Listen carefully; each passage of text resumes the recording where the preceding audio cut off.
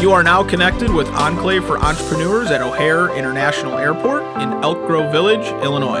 Enclave O'Hare, the local to global learning and earning center for entrepreneurs and their influencers.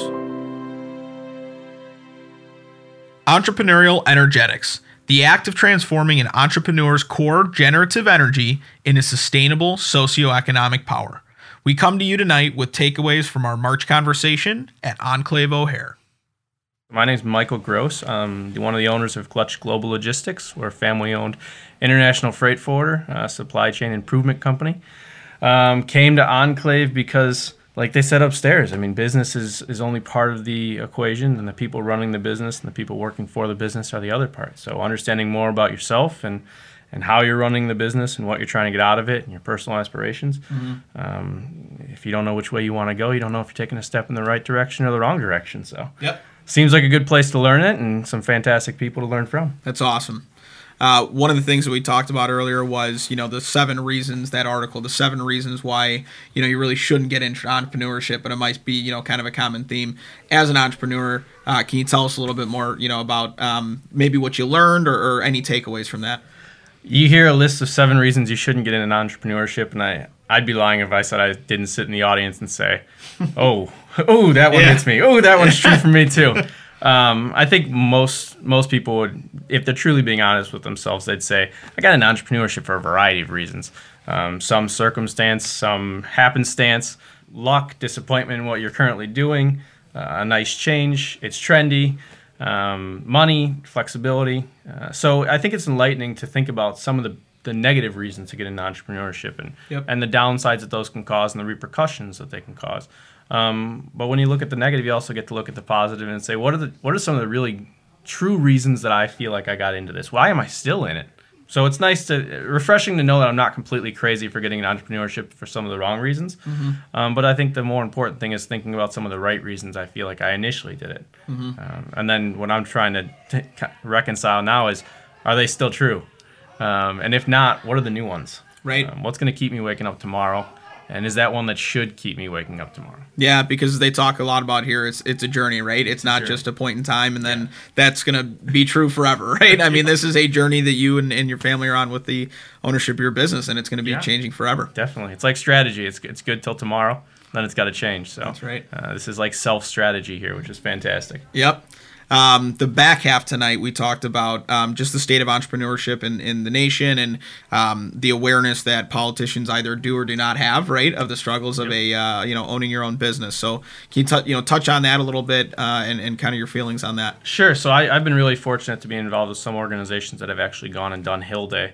A large number of entrepreneurs going to Capitol Hill to try and see change, make change happen, drive change. It's scary. I think it's unfortunate where the state of things are with entrepreneurship. Big companies, big money, big lobbyists. It's no surprise that such a fragmented, quote-unquote, industry as entrepreneurs is not powerful in making change happen. But I think there's hope, and that's the exciting thing. I mean, when you do look at the big companies, Amazon did start with some funding from some other people, VCs, and grew into something big, and everything's got to start with a seed. Yep. So I think there's hope in terms of who we are, but a lot of the entrepreneurs that do make it big have to remember where they came from and remember the struggles they went through so they can help those that are in the next pipeline to struggle through.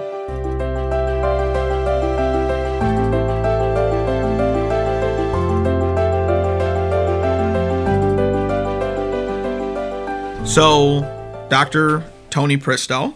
Hi, Scott. How are you? I'm great. How are you? I'm doing very well. I hope you'll call me Tony. I will call you Tony. One of the things that I learned tonight personally, John pulled out an article and talked about, the 7 reasons why you probably shouldn't get into entrepreneurship and start your own business. And it sounded to me like those are pretty common themes as to why people do get into those businesses, right? So can you shed a little bit of light in regards to, in your experience that, John and you both mentioned you kind of, had an experience where you had the opportunity to become an entrepreneur. For those folks that might think, some of the things we talked about, I'm very good at something, so I should go start my own business, or I want to make a lot of money, so I should start my own business. How does somebody, if they're practicing metacognition and they're thinking things through thoroughly, how do they become aware enough to say, okay, these are the right reasons for me to get into business? Well, it's not like money doesn't matter. Right. Because you want to make a living. Yep. Right?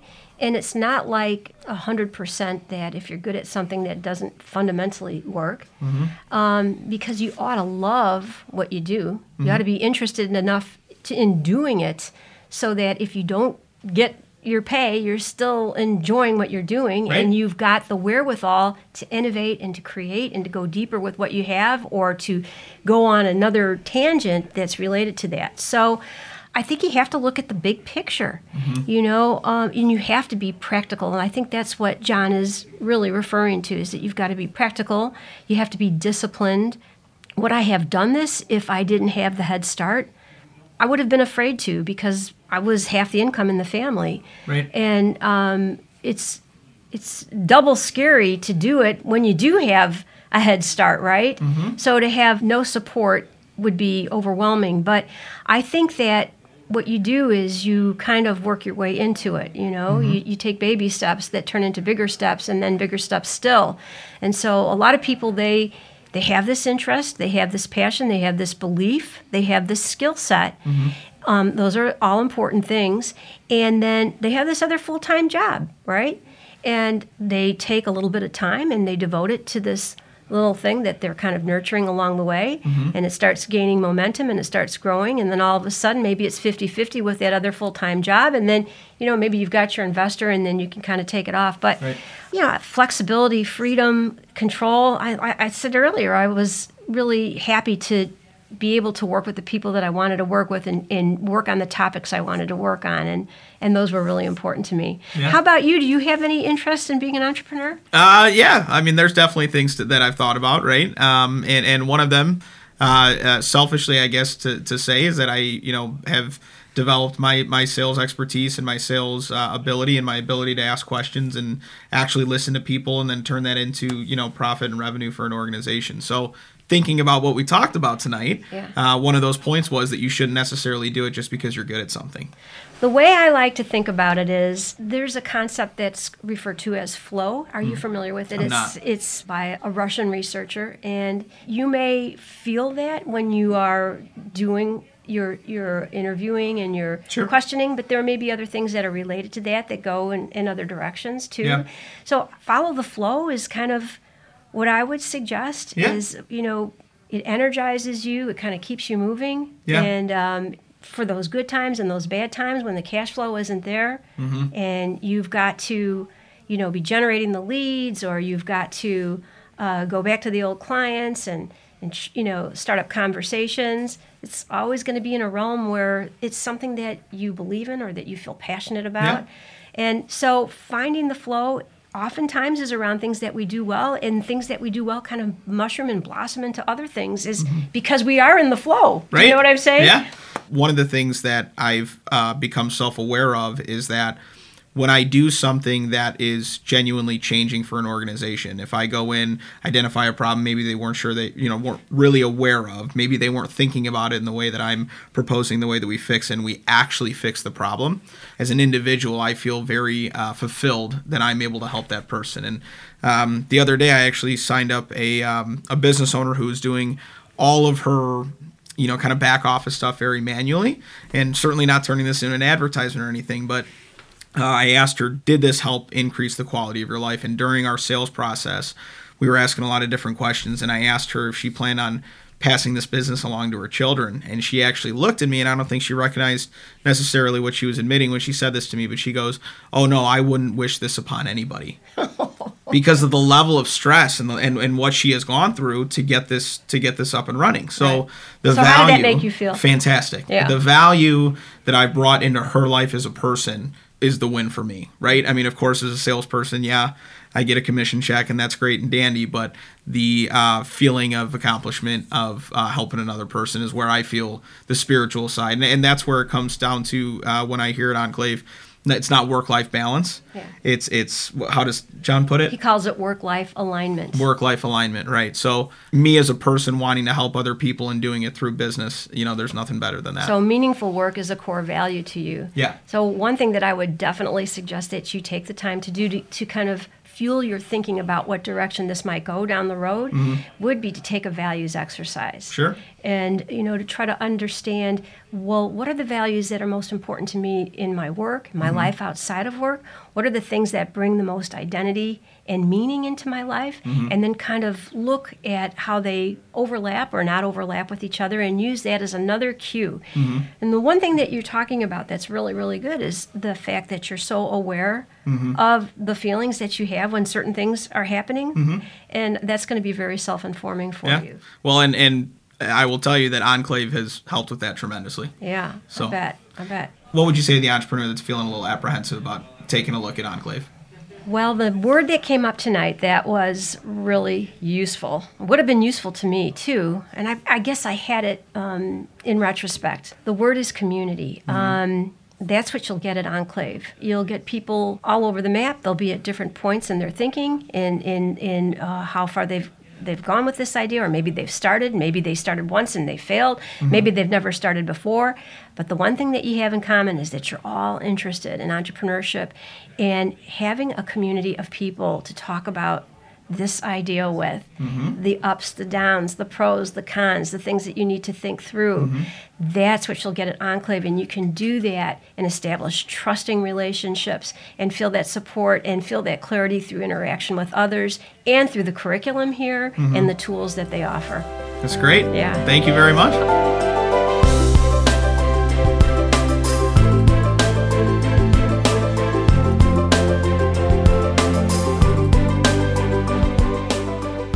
My name is Kyle Kipperman. Also go by Kirill if you can pronounce it.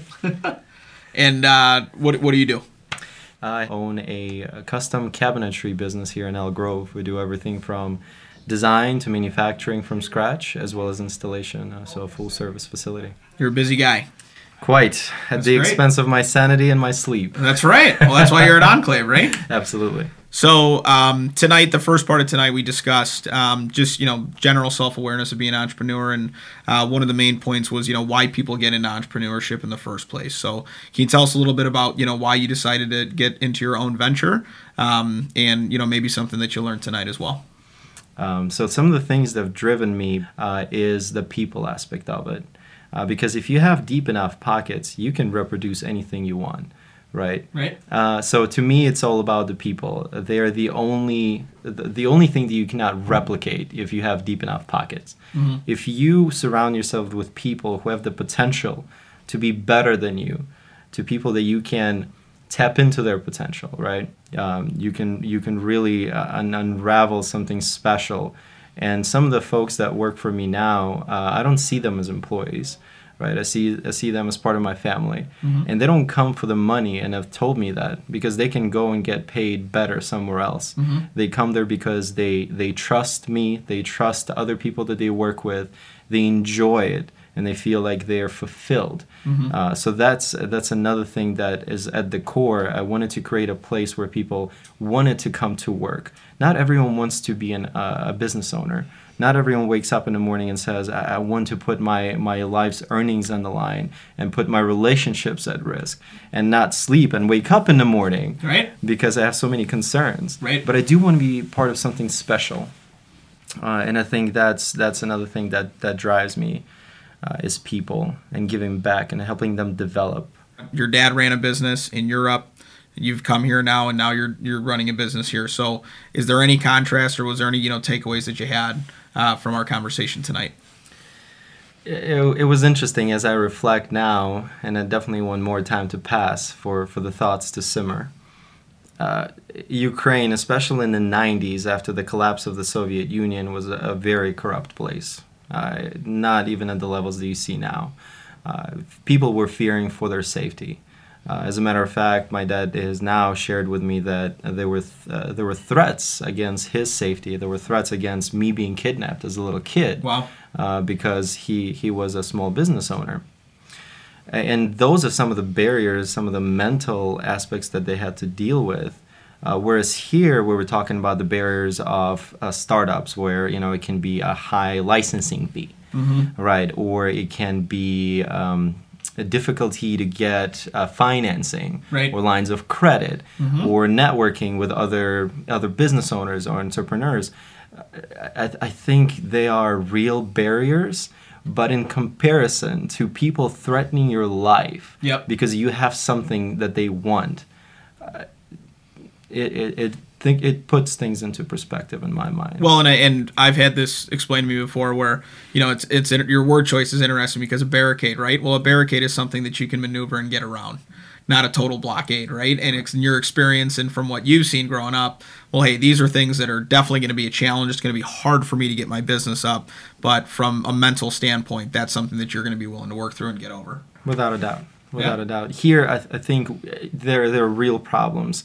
But if you start in a saturated industry, you have an idea, but maybe you're replicating an idea that's already there, but you feel you can improve on it. Mm-hmm. No one's going to come at your door and threaten your life, most likely. You can open a similar business right next door. If anything, competition in the United States actually generates additional opportunities because people see that as a hub now, right? I can go and I can shop around. Mm-hmm. So the barriers for entry here in the United States don't feel as significant as they do in some of the other countries that are still developing. That still corruption is a real part of life. Yeah.